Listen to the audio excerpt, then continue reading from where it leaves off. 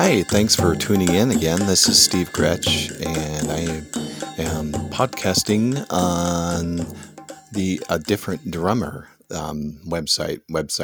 I don't know what I'm saying sometimes. Um, Anyways, I'll press on instead. How about that? This podcast is kind of a different one, and I'm calling it. The promise I kind of had to do a little work on, but it's maybe I'll just read the scripture and then just get started. It's about putting our energy toward worthy things. In Jeremiah 51:58 says, "This is what the Lord Almighty says: Babylon's thick wall will be leveled and her high gates set on fire. The peoples exhaust themselves for nothing. The nation's labor is only fuel for the flames." I've been reading Jeremiah. I finished Jeremiah today, and actually I finished Lamentations today. I'm kind of pressing on through the prophets. It's really amazing, by the way. And so, but what this struck me with is the people were working toward things that didn't really benefit anything. It was only fuel for the flames. So it kind of made me sit there and take stock. This is kind of what I'm getting at here, and what it is I am doing. Am I working on? Am I just working on fuel for the flames? Is it gonna be nothing? And Jeremiah often talks about not uttering worthless words, but worthy words. So it's an interesting book, and it kind of makes me think, what is it that I'm spending my time on? What is it that I'm working on? And it not to beat myself up, but to say, hey, when our Lord comes back or he takes me home, I'm like you. I want that worthy, that welcome. That's a good one.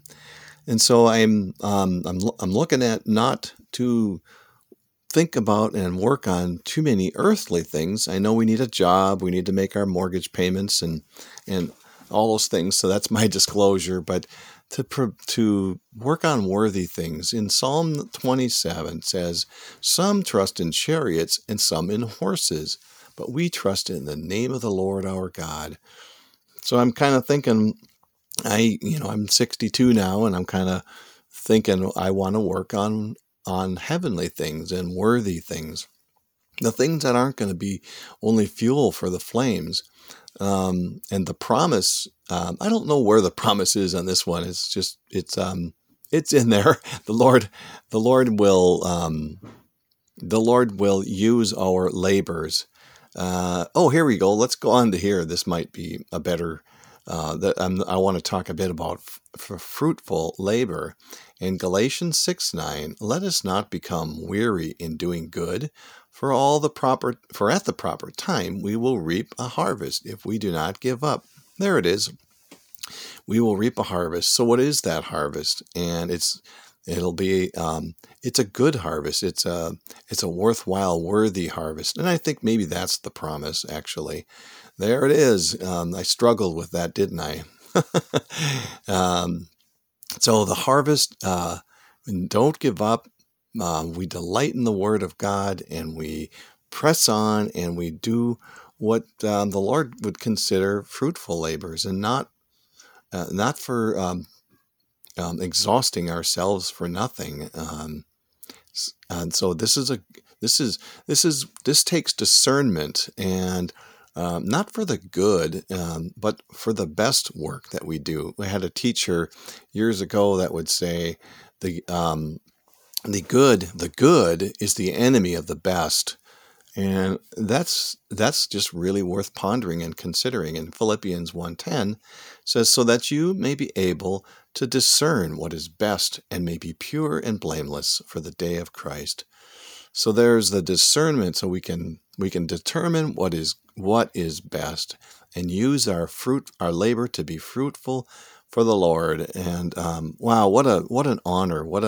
The Lord says that we are ambassadors, and we are here for that reason, to share the gospel, to proclaim the excellencies of Christ.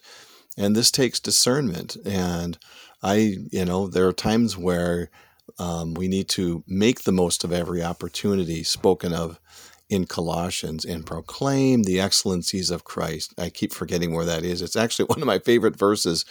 So I need to figure out where my favorite verse is. Talks about, I think it's in one of the Timothys, talks about proclaiming the excellencies of Christ while we're on this planet, while we're on this journey. And God uses that.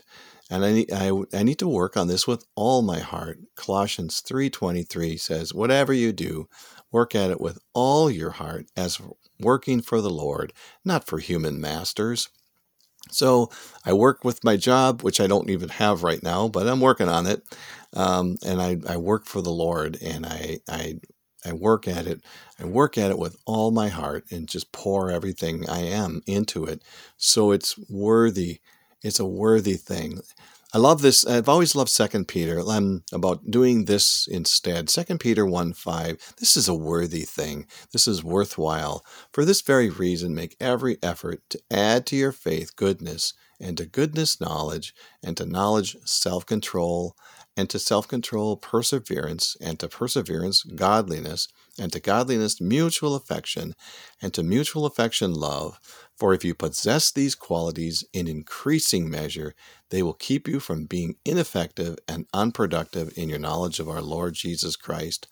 Which is kind of saying, the being ineffective and unproductive is kind of like what I started this with, of having working towards things that just burn, just fuel for the flames. And I tend to do that.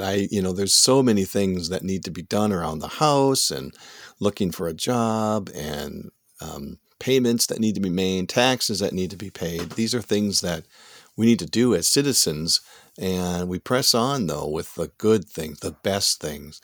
And so I'm so thankful for you, the listener, who love these promises that God has given us, and He is faithful. He is so faithful, and He will see to it that His word is fulfilled. We love that together.